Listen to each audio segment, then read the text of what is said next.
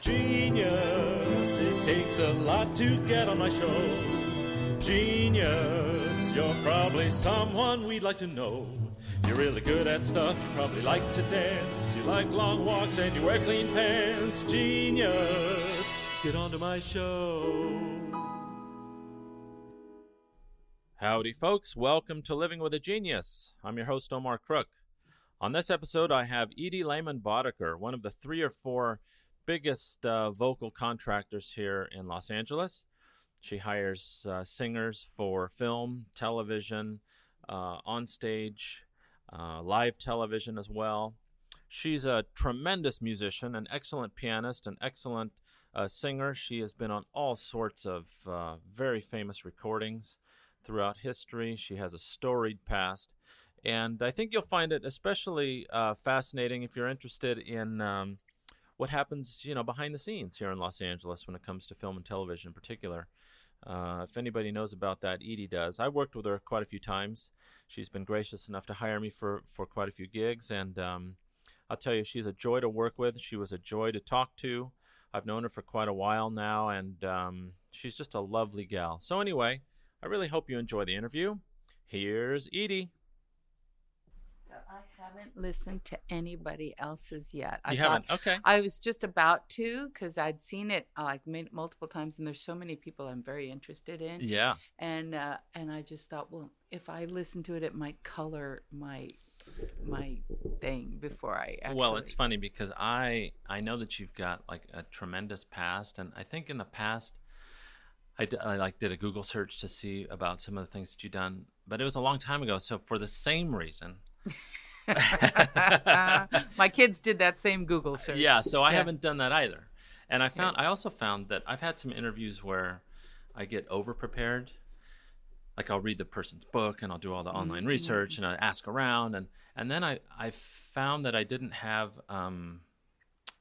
I don't know. I have trouble asking questions that I know the answer to already. I feel really phony about it.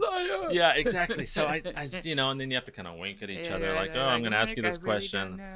Yeah, so I try not to do that. I try to be as unprepared generally in life as I can. So worked out well for you so far. This is the perfect outlet for me. Well, thanks for coming. I really appreciate it. I love being here. It's so nice. I know it's a long drive.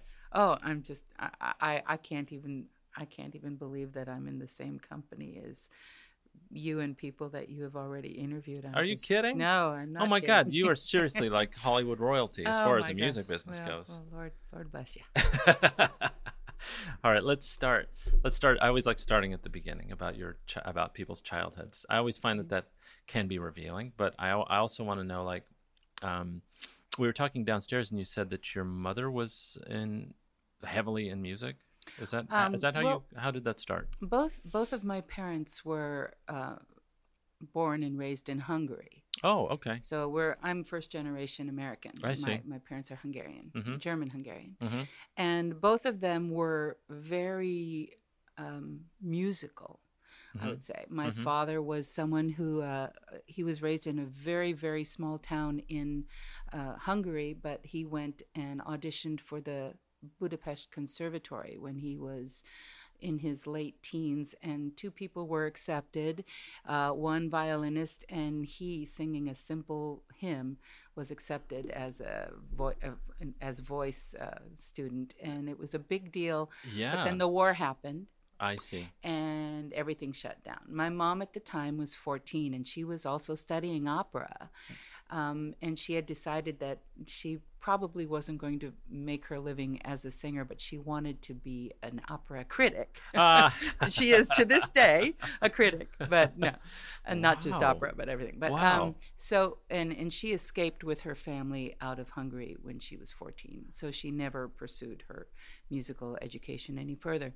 My father was the kind of a person who could pick up an instrument and play any instrument. Were your grandparents musical as well? I mean, did he grow up? Did they grow up in musical? I guess everybody did. There was yeah, accordions. There was, sure.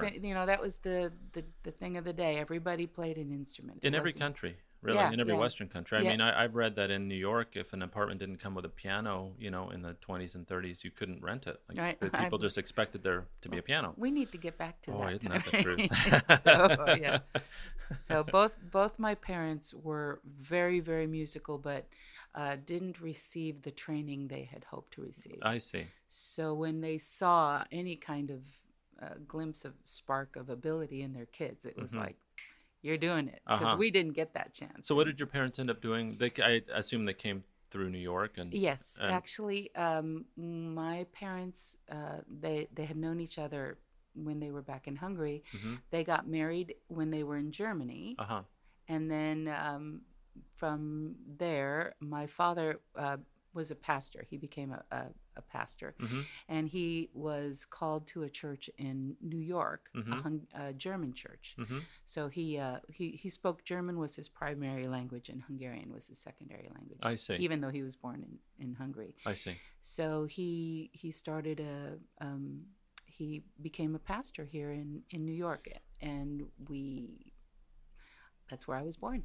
I was in New York. In New York? Yeah. Wow. Yeah. Okay. And then you started studying music as soon as you could walk, or how did that work? Yeah, well, music was always surrounding us, and both my parents.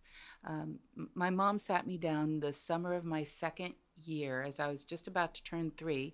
She sat me down with my 2 older brothers and taught us the notes. My 2 older brothers were kind of, they were, I don't know, 9 and 5 at the time, or 4 at the time.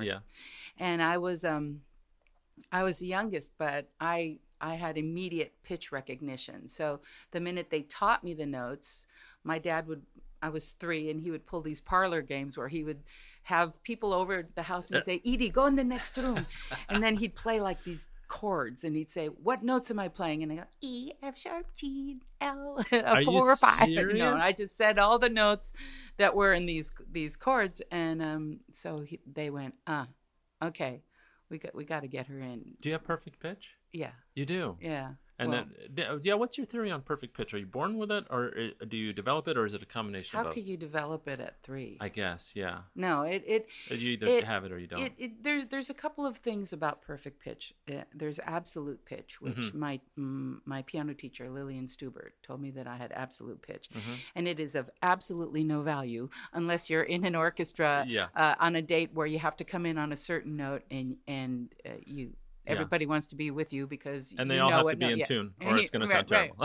Yeah. My husband would like to believe that you can acquire it, develop it. Yeah. I think you can acquire relative pitch. I think perfect pitch is just something. It's like a pitch recognition that you're just born with. Yeah, I can get usually within a half step, but that's just muscle memory. Like if I can hum it to myself, I'm always very, very close, but that's, that and $2 will get me a cup of coffee. So, well, pitch recognition is I think it's very more based on piano than anything else. I think once I heard and saw the notes on the piano, then when I would hear the note, I could see it on the keyboard. I see. I could see the octave, or I could see where it was. With notes that bend like on a violin, it was a little tougher because it was so regulated too. And I hear 441 I hear it higher. I see. Than 440. I see. I'm glad I'm not married to you. Being a tenor. I need you to hear it at 400. There's nothing magical about perfect pitch except that you can use it for your own benefit, and it just is not. It's really nothing I cultivated or worked on. No, I understand. And as quickly as it comes, it goes. As you get older, something occurs with your brain. It gets shaky. Absolutely. Where I've heard a couple of people say this, and I'm not going to say. Well, I should say James Newton Howard, and there's another person with perfect pitch, Jan Sanborn, who also said that as you get older, your pitch, it changes. So it's relative just to your age. Yeah, right. When you're 3, it's rocking, By the time you're 50, that's interesting. Yeah, So you went to, did you grew up in New York? I know you were born in New York. I was in New York until I was 8. Until you were 8? Yeah. And then to LA from there, or from there, my mom got a work transfer. But my early education in music happened in New York. In New York. In Buffalo, I had a piano teacher. My parents, after after the parlor games, Yeah. they said, let's bring her to a piano teacher and see, Yeah. you know, what's what. So I was about 4, and I started with Leonard Pinario's first teacher. Mm-hmm. Her name was Laura Kelsey, Mm-hmm. and she lived in Buffalo, and she had a really fabulous old home where she had colored glass bottles in this huge picture window that made it look like Like a kaleidoscope, or yeah, it was just a beautiful memory for me. And I studied with her from the time I was 4 till 8. Wow. And when my mom got a work transfer at age 8, And what was she doing? my mom was in my mom worked as a fashion buyer. Oh, wow. So she was one of the few women that in her field at the time. She studied when she came over to America. Mm-hmm. She studied at night and got her degree in business and Wow. did that. So with Laura, she was very concerned moving cross country that I would find a teacher, Mm-hmm. because she didn't want me to stop. At the time, I was playing Mendelssohn's Rondo Capriccioso at 8. I still today I pick it up and I can barely make it through, and I'm thinking, how did what do was that? I Yeah. thinking? How? Yeah. And I practiced, but not. I was always told that if I had practiced more, I would just be Yeah. awesome. But it just Yeah. it was a lot of. But it's easy to ruin music for people too, especially at such an early age. It sounds like you were allowed to just play and have fun, and you built positive associations with sitting at the piano. And I've been through therapy, so Yeah. it's all good. Yeah. No, Yeah. I really tell parents nowadays, if you see talent in your children, they may or may not have the practice gene. I Right. did not have the practice That's right. gene. Yeah. I'd rather be outside and play. Same but with me. I was forced to practice. I was guilted into it, you know. Really? And it was like, oh, okay, I'll do it. But if I hadn't had that Yeah. kind of discipline imposed on me, Mhm. I would have quit at 5. That's a two-edged sword. Yeah. Yeah. Okay. So you moved out here when you were 8, When I was 8. and did your teacher back in Buffalo find you a teacher Yeah, out here? actually, Laura, Leonard Pinario was here at the time Mhm. at the Young Musicians Foundation, and he was teaching here, and besides concertizing. And Mm-hmm. he recommended a teacher at USC. Uh-huh. However, she only taught grad students. Her students at the time were Danny Pollock, Andre Watts, Adrian wow. Ruiz. She had these Rocade, all Mhm. grad students. Mm-hmm. And so the idea was that I would play for her and she would place me with one of her grad students. And her name was Lillian Stuber. Mm-hmm. And Lillian was at the time the chair of the piano department at USC. I see. John Crown was prior to her the Mhm. chair, and she became the chair Mm-hmm. after him. And so I was 8, and I played the Mendelssohn's Rondo Capriccioso. And I remember she just she stroked her upper lip, Mm-hmm. and she said, "I'm really tempted to take you myself." Wow. So at the age of 8, I started studying with Lillian, and my recitals were Danny Pollock and Cinda Gould Redman and Nancy You were Bricard. just part of the I was stable. I would come with my pigtails Wow. playing my pieces while the grad students would play their amazing pieces. So I was like, that was my peer group. They were awesome. I mean, were you pegged as a child prodigy just Yeah. by everybody? Yeah, but what was that like? I might have had the chops for it, but I didn't have the heart. The passion for Well, I loved playing, yeah. but I hated practicing. Why did you love playing? Was it 'Cause the making music? Oh, because I love It wasn't music. it wasn't the adulation and the applause and Oh, the power that you got from that. That doesn't do anything. That's nice. See, that's a nice story. No, it's to this day. To this day, that's my main motivation. I'm looking at your face, and I think you're telling the truth. Where's that lie detector test? No, it's really nice. Well, I mean, it didn't really click for me until until the Schoenfelds found me. When Alice and Eleanor Schoenfeld found me, I was about 9 or 10. mhm. At this point, I had begun studying at USC Prep School. Mm-hmm. Oh, And what was that? What's USC Prep School? I haven't heard of that. There was a wonderful prep school at USC prior to the Coburn School. Mm-hmm. They met in this old mansion on Adams called the Clark House. Okay. And Clark House had many teachers there and younger students. USC prep school. Wow. It was basically that. And I studied with Morton Lauridsen theory when I was about 10. What? So Skip. Oh my God. And Patrice Rushen was in that school as well. Mm-hmm. And the Schoenfelds heard about me through Lillian because they were looking for a duo partner for Lilith Gampel, who was a violinist, definitely a child prodigy violinist. Right. And at the age of 7, she soloed with the Israeli Symphony with Zubin Mehta when he was in Israel. Sure. So that was where... Would you think that I mean, it sounds like that you happened to be at the right place at the right time, like this golden age of Los Angeles classical music. I mean, it doesn't seem to be like that anymore.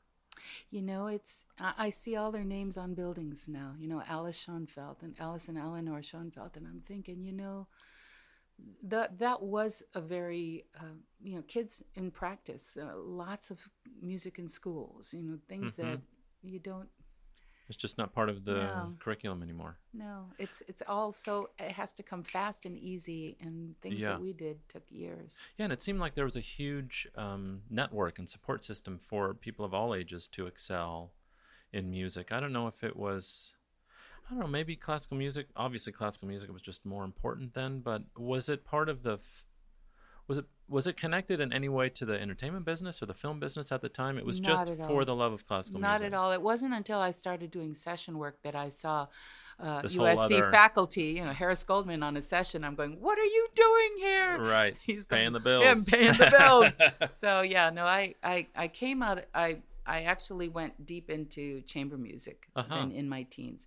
That's where I fell in love. The collaborative element. The teamwork. Yeah. That to this day that's what music is about for me, is the teamwork. It's funny. I had another pianist on the show, Rob Thies. I know. Yeah. So Rob feels the same way. He's like, that's where it is for me. He loves the collaborative element of it. Me too.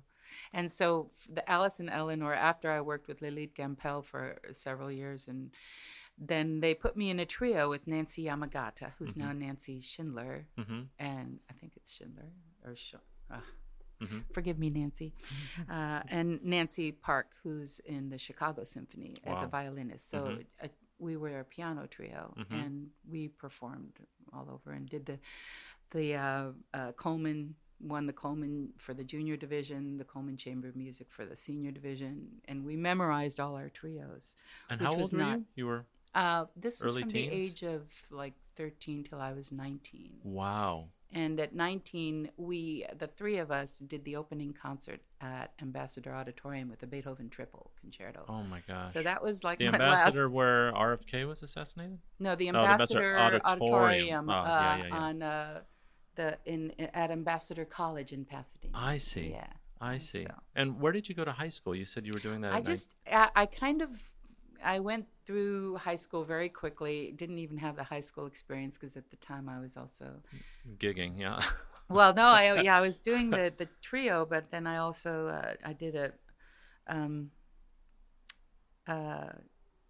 California Junior Miss thing and did that for a year. What is that?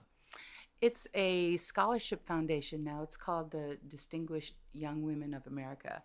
California's Junior Miss was it's not really a pageant because they didn't do a bathing suit competition. I see. And through that organization, I met Kathy Lee Gifford, who was then Kathy Lee Epstein. So I did that in my college, in my high school senior year as well. So were you enrolled in a particular high school? I went to L.A. Baptist High School and then also to Polytechnic High School in Sun Valley. And I graduated a half year early and went to Cal State Northridge for the last half of my senior year.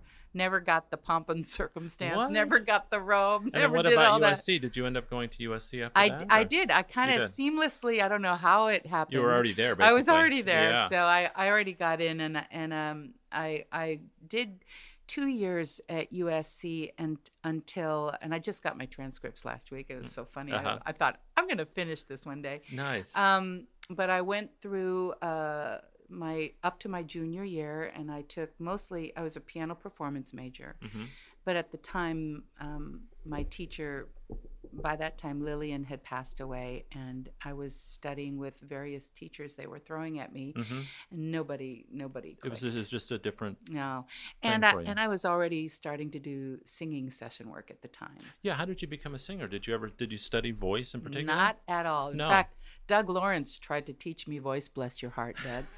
And he said, let's just, it was really not going to happen. I don't know what it was. He asked me to sing a scale.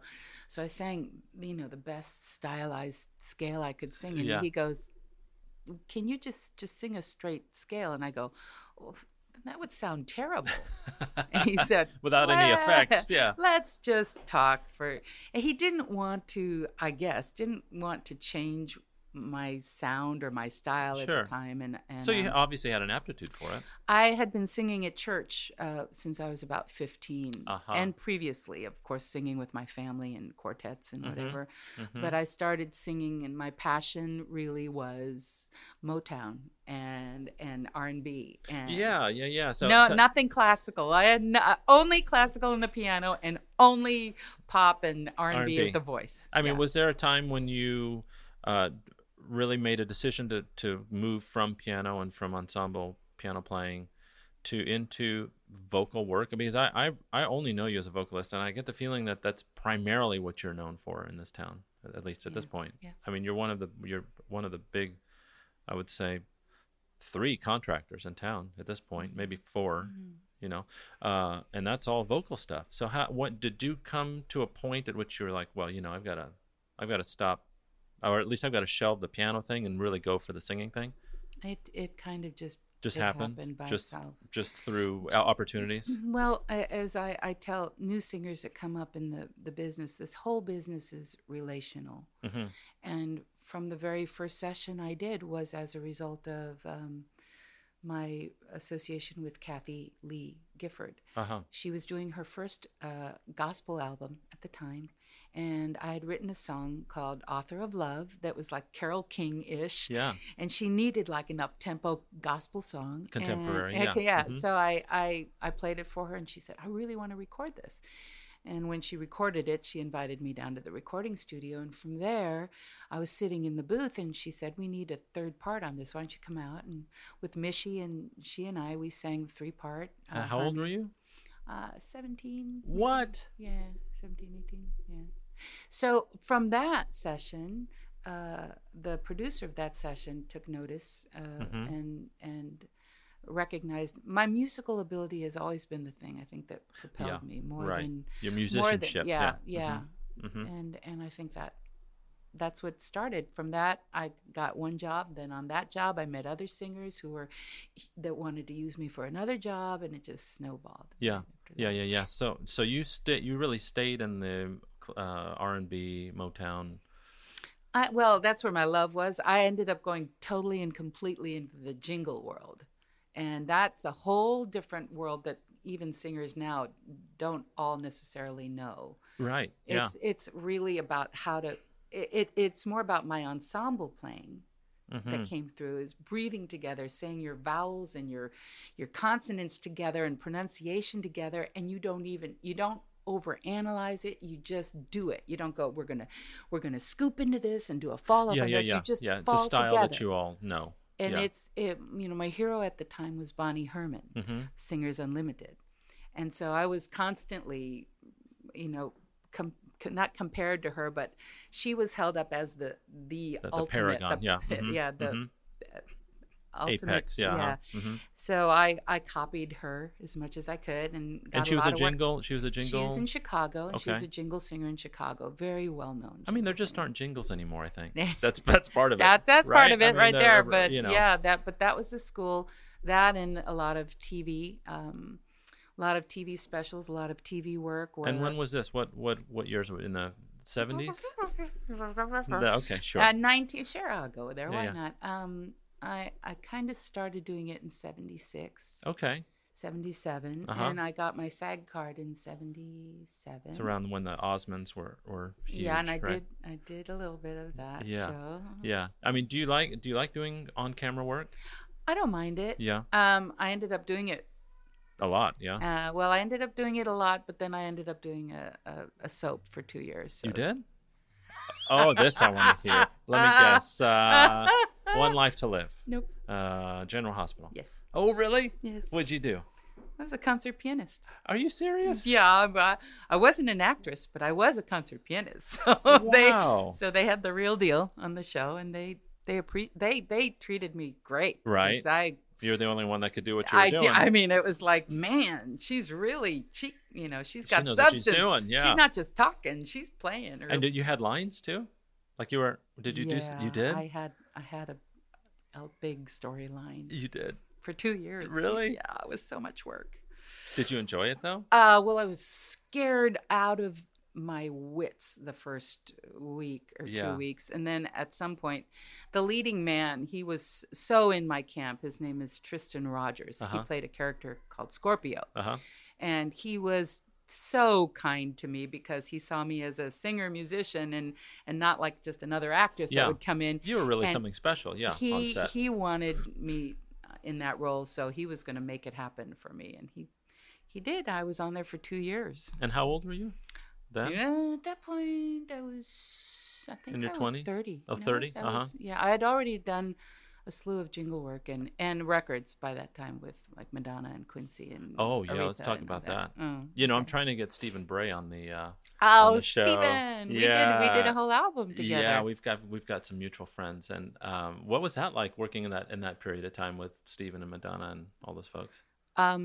Stephen was awesome. Yeah. Stephen and Pat Leonard, they were really, they were doing Damage Control with Madonna as much as possible. In what way? What do you mean? Well, was she a mess or what? No, she just, yes. Yeah. But she was not at the happiest point of her life. I see. She was still married to Sean Penn at the time. And I think she's a marketing genius. Oh, absolutely. And she's actually quite a good songwriter. Mm-hmm. And not a bad vocalist. And I think she had gotten better. Mm-hmm. She got better and better. She's a great dancer. Hard worker. Hard worker. Mm-hmm. But it was tough. Yeah.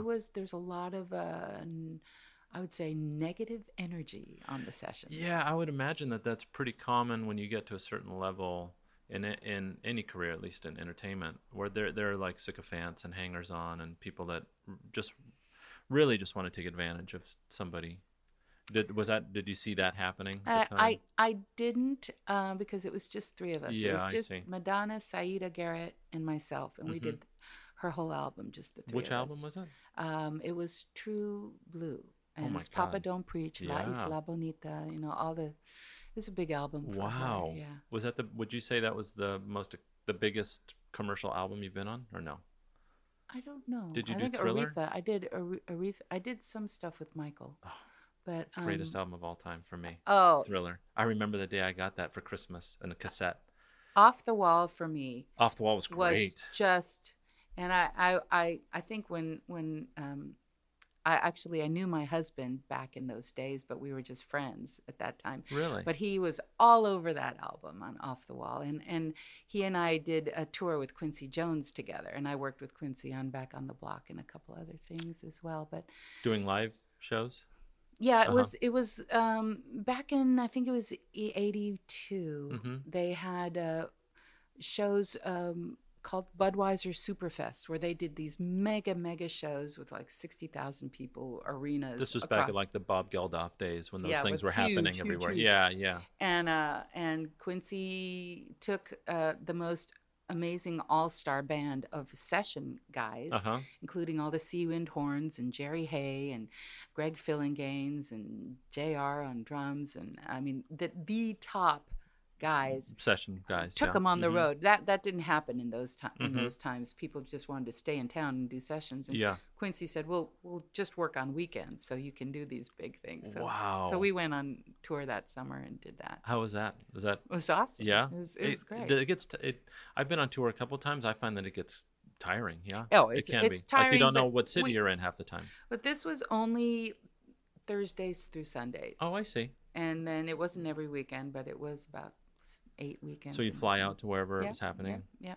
The sound check, do it, and go home. Yeah. Go home. Oh man, That's that's great. awesome. It was Patty Austin, James Ingram, Oh my gosh. and then it was Phil Perry, Philip Ingram, and myself. and we were the singers, and then there was the band, and Quincy was in front. Wow. It was really cool. Yeah. And what about That was 82, so I was yeah. and so really since I'm trying to put this together. Since you were a teenager, you've been performing at the highest level, basically. Probably. And when did you get into why and when did you get into contracting for these things?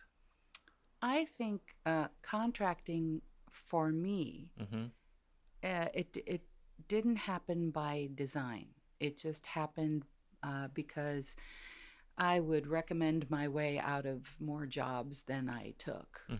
I think pretty early composers, producers, songwriters knew that if they called me to do a job and they described to me what they were looking for vocally, that I'd go, well, I can sort of do that. But here's the person who can really kill it is so-and-so.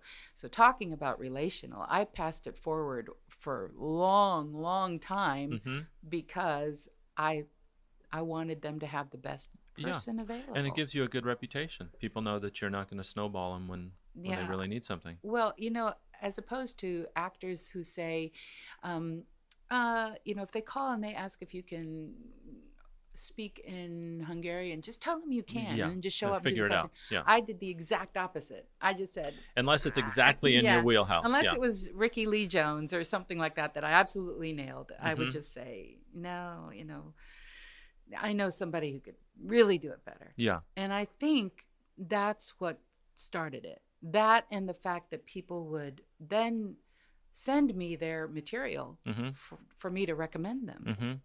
Did it happen at a point, do you think, because I in the very short amount of time that I've been in the music business, which has only been, 15 years or so, I've seen a change in revenue streams and where people work. And I think when I hear you telling these stories, I have this like romanticized idea of this age where there was so much work for musicians because of closed distribution and because of selling actual items to people like tapes and records and CDs. And has it been the internet that has kind of clamped that down? Is it technology that's become so easy for people to use that type of work is less available or just doesn't exist like it used to? I mean, it's the things that you're describing to me sound like they're mostly obsolete these days. Like I just don't hear of that kind of work anymore. It used to be. I think the 80s were a big deal in terms of records and in terms of commercials for singers. Yeah. I think you either were like the Waters were on absolutely everything, Oren and Julia and Maxine Waters. You either did records and you did some commercials, or you did commercials and you would do 2, 3, 4 dates in a day. I don't know of that happening. It just doesn't happen anymore. And jingles are, those would be for commercials, and there were television specials. There were films at that time too, and we did a few like Apocalypse Now and Testament and Deadly Blessing and some really, really ones that really date me. But that wasn't the pinnacle. The jingle work was the commercial jingle work was the pinnacle. Really? Because that was where you had the largest return on your investment of time. Yeah, you could do a Ford commercial, or you do a Honda commercial. You go Honda, and then you'd make $50,000 on it or something. It was crazy. It was one of those. I've done one or two of those things in the time that I've been doing it. It seems like that just isn't happening anymore. I mean, I'll tell you, in this house, we get all of our entertainment online, and we rarely even see a commercial. Yeah. And commercial, it kind of in the 90s, that sort of went away, and they did needle drop and licensing for actual songs that are on the radio. And I think other people can speak more to what the internet has or hasn't done. But I think one thing you cannot stop is technology, and one thing that the internet does provide is instant access to amazing Content music of all and kinds. content. Yeah. And what my kids are doing is they're buying LPs. Yeah. You know, yeah, vinyl is coming back really strong, For sure. and even CDs. for sure. They want to own the actual Thing. thing. So there are always going to be resurgences, vintage stuff that comes back, and that people realize the sound quality was so different on an LP than it is even on a CD. Right. That it is.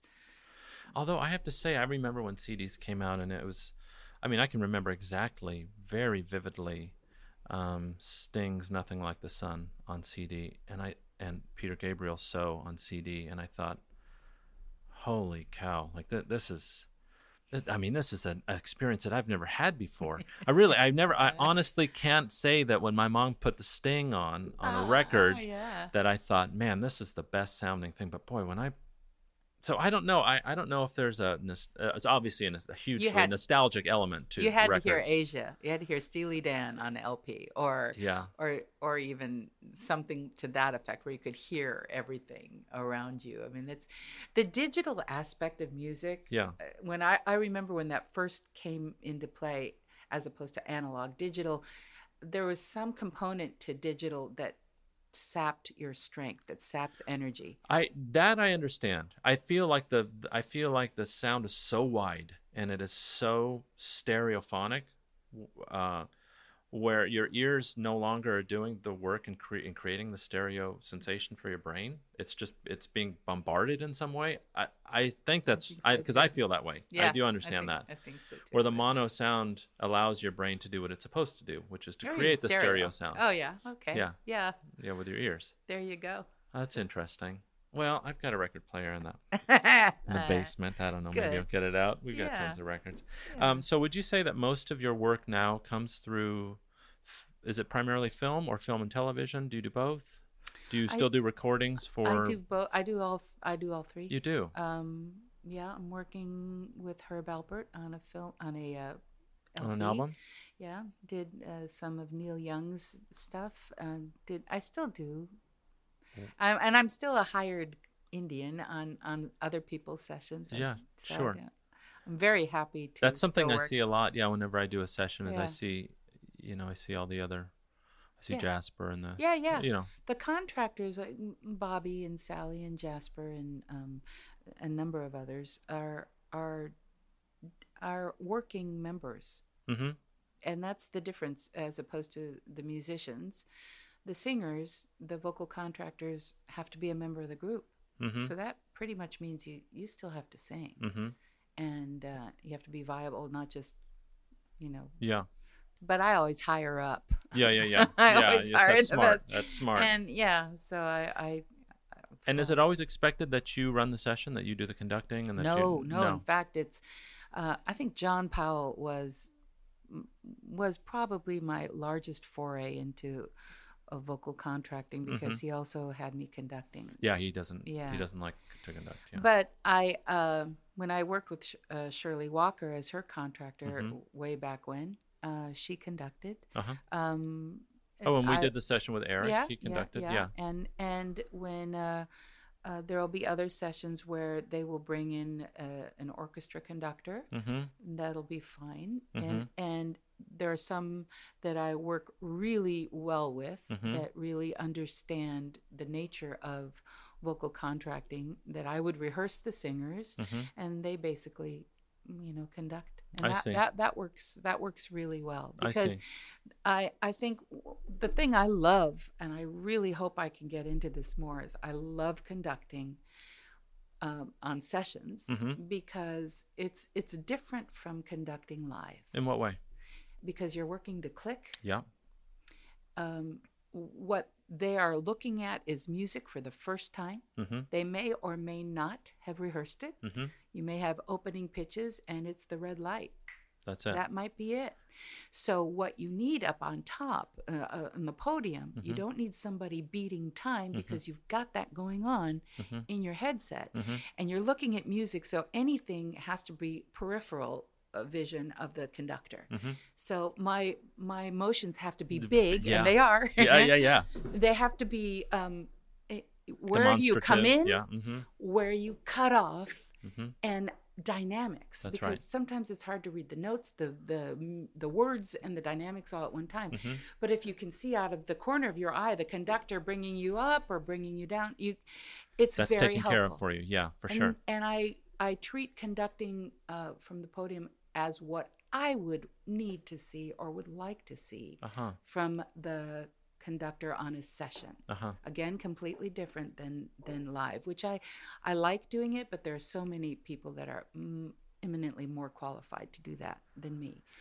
But conducting to click, let me at it. Yeah, And also, if there's anything that has rhythmic nature or Syncopations. or mm-hmm. any kind of style Swing. or yeah. if, like mm-hmm. John had me doing Happy Feet, where it was 63 voice choir singing Stevie Wonder's "I Wish." Oh, You try to be a normal conductor. You can't. You're dancing. Yeah. That's all you're doing is you're whipping everybody into a frenzy, That's basically, right. to get them to give.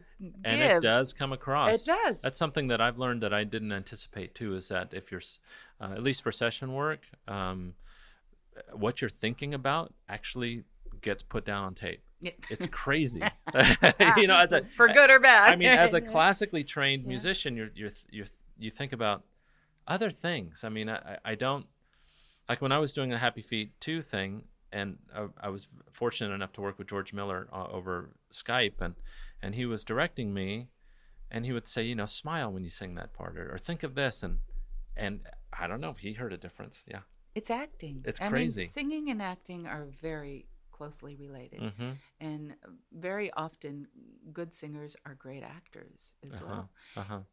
And directability, it's the same with a singer. You direct them with the way you would direct an actor. Yeah, right. know? Now, did you ever get into live performing like like Broadway musicals and that kind of thing when you're all made up in costume? And were you ever drawn to that, or was that never? I did that. Mm-hmm. I did some of that in I was a member of a very large church that would put on Hollywood productions, Mm-hmm. and I was like the Mary Poppins kind of character in a Christmas play, where I was, it was the whole Stage. acting thing and stage thing. That wasn't your bag? I just that door didn't open, Mm-hmm. and I didn't pursue it. Mm-hmm. I did various things having to do with musical theater all my life in terms of recording, Mm-hmm. but no, I didn't do. It just wasn't. Yeah, you had so many it. other opportunities. I just had my door. The door opened for what it opened And for, you just and keep I passing kept through it. kept going Yeah, through yeah. whatever doors would open up. Those were great doors. I mean, And I just have to also say that I didn't really acknowledge it enough, but when you talked about vocal contracting and conducting, that it really wasn't until my association with John Powell that all that that really came. fell into place. He's a real champion. He's very loyal. He's a champion and very loyal, and also really wants the best that this town can offer, and gets it because of the For the right ultimate reasons. respect. Yeah, the for the respect right that reasons. we have for him. I agree. I just adore him. He adores you. He just thinks you're awesome. I I think you're awesome. Oh, aren't you so I know, starched? start. Now, one thing I noticed when I got into the biggest thing that I noticed when I first got into session work, thanks to you, was the amount of secrecy that goes into each job, and that to me is fascinating. And I wanted to ask you about. I think I know why that is. I think it must make your job very difficult when everybody is pining for the same very small position, and people take it personally. And I have a feeling that if I were in your shoes, that would probably be the only way to maintain friendships in this business. I wanted to get your take on that. Like, what is that? What is that like, and why do you have to do it? And is that true for all vocal contracting in town? Is that kind of the thing? I don't know if it's true for all vocal contracting in town. Mm-hmm. I do know that the awesome part about being a vocal contractor is that you get to call people, and the horrible part about being a vocal contractor is that you can't call everybody. And they've slashed and burned our budgets too, where you're used to be 60, 70, 80 singers, thanks to John Powell, 83 singers, then going down to 40, 30, 20. 24. And I really, I take very seriously what the session direction is in terms of sound, and try to not just not hire friends, but hire who's the best right people for that job. And there might be the bench is so deep for every job. So if somebody says, "Oh, I'm so sorry, I can't do it," it's like, it's okay. You got 8 people behind you that are just as awesome as you. I can please 2 people. I can offer one and hire one. It's just and the for me, the secrecy is more out of kindness. To be kind to you, because the singer community is a very tight-knit community. I like it tight-knit. I like to be able to utilize a lot of the community, not just, I don't have my own little group. And I think I'm not perfect in that either. There are times when I think, I should have used so-and-so, and they really were right for it, but they didn't occur to me. So it must be really a real tightrope. It's tough because, you could make somebody's month. You could make their year. I mean, they could make their mortgage payment because they're on that job or not, and that's not easy. Also, I know, social media is beneficial, but that's a real tightrope too, as to will that generate more work for you, or will more people go through your pages going, gosh, I wasn't on that. I wasn't on that either. Hey, there's 50 singers. How come I'm not friends. One of the 50? I didn't even make the cut for 50. And you're thinking, oh God, that's horrible. That's a horrible. And it's not personal. It's really not. Because you're so likable, and you seem to have such a great. Whenever I see you in any kind of social setting, everybody wants to be around you. I mean, you're really such a sweet person. I would imagine, is that the hardest part of this job, or is it like what about the paperwork and the contracting? How do you do you have to negotiate the fee? Are those things that you have to do, or are this all laid out? No, the fee is set. It's just laid out. But the paperwork, I'm an avid bookkeeper. Anyway. I do all my own books, and I do have a bookkeeper that comes in once a week, but I make entries. I'm on QuickBooks. I like that aspect. I like the paperwork aspect to a degree. When you have 80. But it's not a burden so much. It's hard work, but you definitely get, you definitely earn the little bump that you get as a contractor, making the calls, or now sending out the emails and checking the paperwork, getting the paperwork together. You do not have to negotiate any kind of wages for anybody. That, thank God, I work union, SAG-AFTRA only, so that's already set. Right. Now, your husband, Michael, is a longtime musician as well. How did you guys meet? We met on an Alpha Beta commercial. What? If anybody's old enough to I remember Alpha Beta. Sure, of course. Yeah, and he provided the synth, and I provided the Alpha Beta singing, and I think it was a John Tartaglia session. And how long ago was that? 1978 or 9. Yeah. And a while ago. Wow. Okay. And do you guys ever work together? We have in the past. I mean, I ask this of people who are in relationships with other musicians. My wife is a singer. Our very close friends are both musicians, and I don't know. I feel like it seems like you're in different parts of the business, though, so you don't really compete that much. No, we don't. Well, no, not at all. I mean, we do work together. It's a little tricky, I think, as husband and wife, because you know each other so well, and he's pretty good about it. If I've done several projects where he's been the producer, and he has astounding ears. amazing ears, and he can comp a vocal better than anybody I know. He's got it down to a science where he has a graph, with um, one line, two, second line, third line, fourth line, and Yeah. then A, B, C, D, E, which is the best. But I have tremendous respect for him. But we haven't worked together, just he and I I a see. lot. We have done projects where I'm one of a group 3 or a group 4 that I bring in, and And how about your kids? You have one? I have two. Two. I have 2 at home, but I have 4 kids, 2 biological and 2. We don't call them step, but they are my kids. Jessica, who's up in Oakland, and Nicole, who's in Chicago.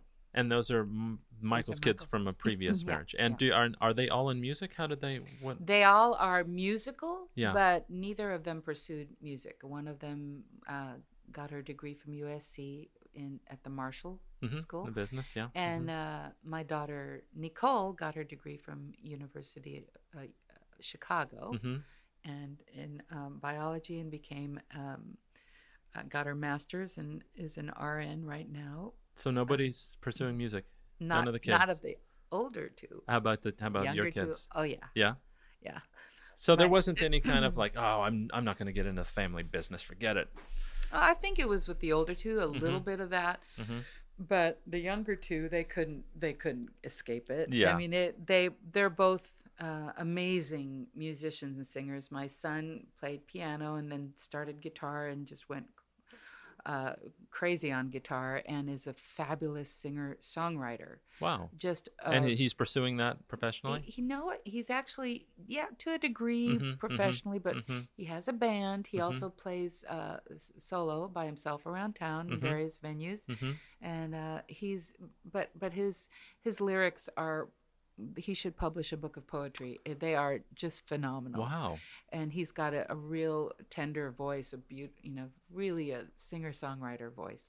My daughter studied with Stephanie Vlahos, opera. They both went to LACSA, which is the LA County High School for the Performing Arts, Yeah. for the arts. Yeah. And so they both had a lot of musical theater and opera training and all that. But my daughter has a beautiful voice. She started out on violin when she was 3. Oh my played God. violin until she was about 14 or 15. Had soloed with orchestras and was doing this. Hated it. She absolutely hated the What? violin, but we made her stick with it because she was so gifted. Yeah. And finally, when she was 14 or 15, I acquiesced and said, "Okay, as long as you take something musically, you can Pick let your go instrument. of violin." So she then went seriously into the voice and studied opera, and and theory. Continued with her theory. Both of them had to learn theory because that was just, I wouldn't let it go. Right. And she studied piano, and she was good on piano, good enough to play some Debussy and things like that. And then both of them, Bach and Debussy, and my son is learning Jadot by Ravel, 2 measures at a time, and he's going to do it. Wow. But it's one of my go-to pieces on the piano, Yeah. and he fell in love with it. It's one of the most. When did you gorgeous start pieces. them on music, or did they just kind of step up to the piano? No, we You did. start like you brush their teeth. You start them on music. It's just what they have to do. Yeah. What should I do? My son is 3.5. I mean, Well- he likes standing at the piano, and we go over the notes, and he knows where Yeah. middle C is, and We he do can match music, pitch. music camps, like Mommy and Me type stuff, the piano play, since they were 18 months old. We had them in piano play at Sherman Oaks, the Shahid family. They're it's a wonderful way to start. And it's like a jamboree with music. And we made music and It's just part of fun. normal Yeah. life. Oh yeah, this is just What we do. what you do. We go to church, we learn music. I mean, this is what this household does. Yeah. It's funny because when I sing, when my son's around, he always makes me stop. And when I sing, I know. that That happens with every It's parent terrible. who is a singer. Yeah. The children are like, Stop. That takes you away from me. Don't Yeah. you know your singing is what keeps you away when you are at home. Yeah, so did you, I noticed that you said that you sent them to camp. Did you ever try and teach them yourself? Everybody that I talk to who's a musician with kids says they absolutely did not try to teach their own kids. Well, my mom taught us the notes. Mhm. So as far as, before they can protest, Mhm. like between the ages of 8 months, my son started matching pitches at 8 months old. I have it Wow. on tape where I would sing a note and he would sing the same note back to me. Mhm. So I before they know enough, Yeah. you're teaching them. I'm teaching them the notes at the same time they learn the alphabet, so they Mhm. learn the alphabet on the keyboard. Aha. That's how I learned it. I learned my ABCs on the piano, at least up till Jeez. G. So I'm already yeah. 3 years behind. No. And kids, they will always discover. My son's bedtime CD was Written in the Stone by Earth, Wind and Fire. So I had Earth, Wind and Fire putting in the nursery playing, so he can't help but have the funk. He's just got the soul, because you have to. And my daughter too, even though she studied opera, she is not inclined to pursue opera as much as she's just got a heart for contemporary and alternative music. She's got a beautiful voice. Yeah. She'll continue doing it. Boy, I wish it was just part of the public schools nowadays. I mean, you have We to had spend a fortune to have music training now for kids. Or audition them and put them into a performing arts high school. Into a program. And we did Milliken Junior High, which was a performing arts academy for middle school. Mhm. We did that too, Mhm. so that they would have dance, they would have theater, they would have choir. Are you involved politically with getting music into schools? Yes, Is that something that you do? Grammy. I'm on the Grammy board. Let's talk about it. Well, the Grammy board, the Grammy organization, NARIS, is working really hard to make not only to make music available, educators and to make that available in the schools, but also Grammys on the Hill to protect the rights and the copyrights and the for musicians and for songwriters. And that's a very serious issue right now, that just to protect a songwriter's legacy. That's going away. And their right to make a living. Yeah. So that's a big issue. I bet knowing Herb Alpert probably helps. Yeah, right. With this, well, it's a nonpartisan issue. It's not a Republican or That's Democrat issue. That's right. It is. Not only do we need to keep music and arts in the schools, and we just have to have more respect for our artists, our composers, our songwriters. To the work that we produce is important to culture. I mean, to be just being a human being. Yeah, it's one of the things that separates us from the other beasts of the world. It's the ability to create art. Yeah, you don't give up copyrights. You don't see a big company saying, "Oh, we'll make public all our inventions." No, they have you have to pay them for their patents, or you. And that's because society values those things. Yeah. Society doesn't value music in the way that it values other things. Well, that's what everything else. That's what we as parents do. That's right. When my older two daughters, when they found out that Napster was not paying their artists, they were like, "Well, we're not going to get music for free." And it was so countercultural at that point in college, because kids were going, "Oh, I can download all this for free." And when we explained to Jessica and Nicole that it really isn't free, it's at the cost of the songwriter, the engineers, the producers, everybody, they were like, "Oh, well, that's not cool." And I think the new generation coming up is going, "Oh, we do value the artist. We do value," and you have Taylor Swift and people like that bringing that to light too, to say, "Look, it's not just me. Right. There are other people that are associated with my product. I can't give away their work for free." Right. And it has to be more than a lost leader for a lot of people. Yeah. I mean, nowadays it seems like a lot of people release music knowing that they're not going to get paid for it, just as a promotional tool to put people in seats in live arenas. Yeah, and now that's really the biggest. That's the only way is to make money is to fill up a big arena. Yeah, you take home a lot more money. Yeah, that's true. That's true. So, what do you have planned in the future? Are you going to stick with what you're doing? Do you have any Yeah. big projects that you're working on? I have What do you, several. you do? I Anything have you can many. talk about? I do. I want to talk about the Women in Film Alliance. Oh, nice. I don't know anything about it. There's a concert that's going to be August. It's either 18th or it's the Friday around the 18th. It's either the 17th or the 18th I'm looking of at it right August. now. I'm on the computer. And if you want to go on Facebook and look up Women in Film Alliance, Mm-hmm. and that's a So August 18th is a Thursday. so it'll be the 19th. 19th, Yeah, Friday. Friday. Okay. Friday night. That's something that I'm putting together a choir for, and it's women composers. Just really awesome. Anybody I know? Like, Jermaine. Okay. Jermaine Franco, Nice. Laura Karpman, Lolita Romanis, many others. Nan Schwartz, Lily Hayden. Mm-hmm. You know Lily.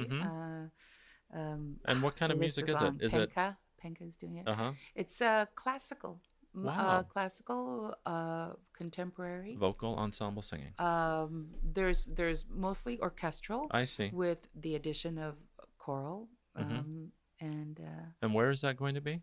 that's going to be downtown, and I don't know the exact venue. All right. But, please look it up, Women in Film Alliance. And that's an organization that you help put together? I didn't help put together, but I gladly joined. Oh, how nice. I really want to support and want to see that altered. Sure. A bunch of women got into the academy this time around, and that was a really big move on behalf of the academy because there was a dearth of women. It's fantastic. So they're there now. So that's going on. I'm working on 2 other film projects, and have the Echo Society. What's the Echo Society? It's a group of young composers that showcase their works and utilizing professional small orchestra and a small group of professional singers that are just paid kind of bare minimum just to support our new up and coming composers to make sure that their works can be heard and performed, and that's coming up in August as well. That's exciting. So look up Echo Society and find out who they are, and they're awesome composers. Then let's see what else. There's a Herb Alpert project coming up. What's he like to work with? Is he amazing? He's just amazing. Right. My husband has worked with him a good deal, more than I have. But Herb has got an album coming out that's going to surprise a few people. Fantastic. He's still knocking it down. Right. There's no age limit. Music is, I don't know about you. I still get so excited. I get so excited listening to music. I do too, and performing music. I love just about everything about it, honestly. And when I'm conducting or up front, I have the best seat in the house, and I hear these amazing. I look out on the sea of faces, knowing every single one. I've prayed for every single one of them before the session. They're there in front of me. They know I love them. They give 200%, but what I get back is the best seat in the house, and then the ability to show composers what this town is we're not made joking. of. Yeah. Oh no, this town can do anything. Yeah. The singers in this town can do anything. Yeah. I'm sure it's in other towns as well, but in this town is where yeah. I live, so I'm talking about LA. So LA singers, you all rock. Well, I think this went well. It was fun. Do you have anything else? Did we not cover something? Is there something else you want to talk about? No. No, I'm all. I can talk about any different area. I feel like my life has just been so unbelievably full. Right. So amazingly rich with from Alice and Eleanor Schoenfeld to Lillian Stuber, and then working with jingle producers and that's what music's done for me too. It's really, I met my wife through music. All of my best friends are through music. I think this business just attracts a certain type of person that many businesses don't get the opportunity to be around these types of people. I don't know if it's because music is so much fun. I think it's a combination of hard work and perseverance and grit, but then there's fun and passion, and intellectualism and lots of heart. I really think that musicians are like a separate breed in some way. I think it is more relational than solo. Mm-hmm. I mean, for me, I know there's amazing soloists out there that are good on their own, planet, Of or whatever course. it is, and I totally respect that. But for me, it's a collaborative effort Mm-hmm. in every sense of the word. I might even have just a tiny part, Right. but if I get to be a part of something, The that's shared amazing. experience, right? Yeah, Yeah. and just Where everybody's on the same page for just a brief moment of time. It's thrilling, isn't it? it's wonderful. Yeah, I agree. We were at the Hollywood Bowl last night and listening to Oh, the Harry Potter. Yeah. Listening to John Williams' score and realizing afterwards I was singing all these melodies that I didn't even knew that I knew, Yeah. and that were complicated. They're just part of but our vernacular. They just get in there. They're so beautiful. The writing is so gorgeous. Eric Whittaker's writing is like this. That's so gorgeous. Yeah. Morton Lauridsen's writing is Yeah. so gorgeous. And Yeah. new people are coming up. New composers are coming in, writing gorgeous stuff. And you're thinking, can we just, as a planet, just stop for a moment, take notice of this music, and just let it fill us up for just a minute? And With you'll kindness. Yeah. You'll just and know joy for that- each other. Yeah. Yeah, things would change. I know. I agree. Well, Edie, I love you. I thank you so much I for love you coming. too, Omar. I really appreciate it. I appreciate it too. Thanks. Well, there you have it, folks. Edie Lehman Boddicker. I want to thank Edie for coming by. She's such a nice gal. It's the first time I've had a chance to sit down and talk with her for an hour straight. And, I really liked her before she came in, and I liked her even more when she left. So it's always a good sign. I also want to thank Gregory Geiger for my awesome theme song. I love it, buddy. Why don't you go to laclassical.com. Tell him I said hi. And to all of you out there, I really appreciate you. And thank you once again so very much for listening. See you next time. You like long walks and you wear clean pants. Genius. Get onto my show.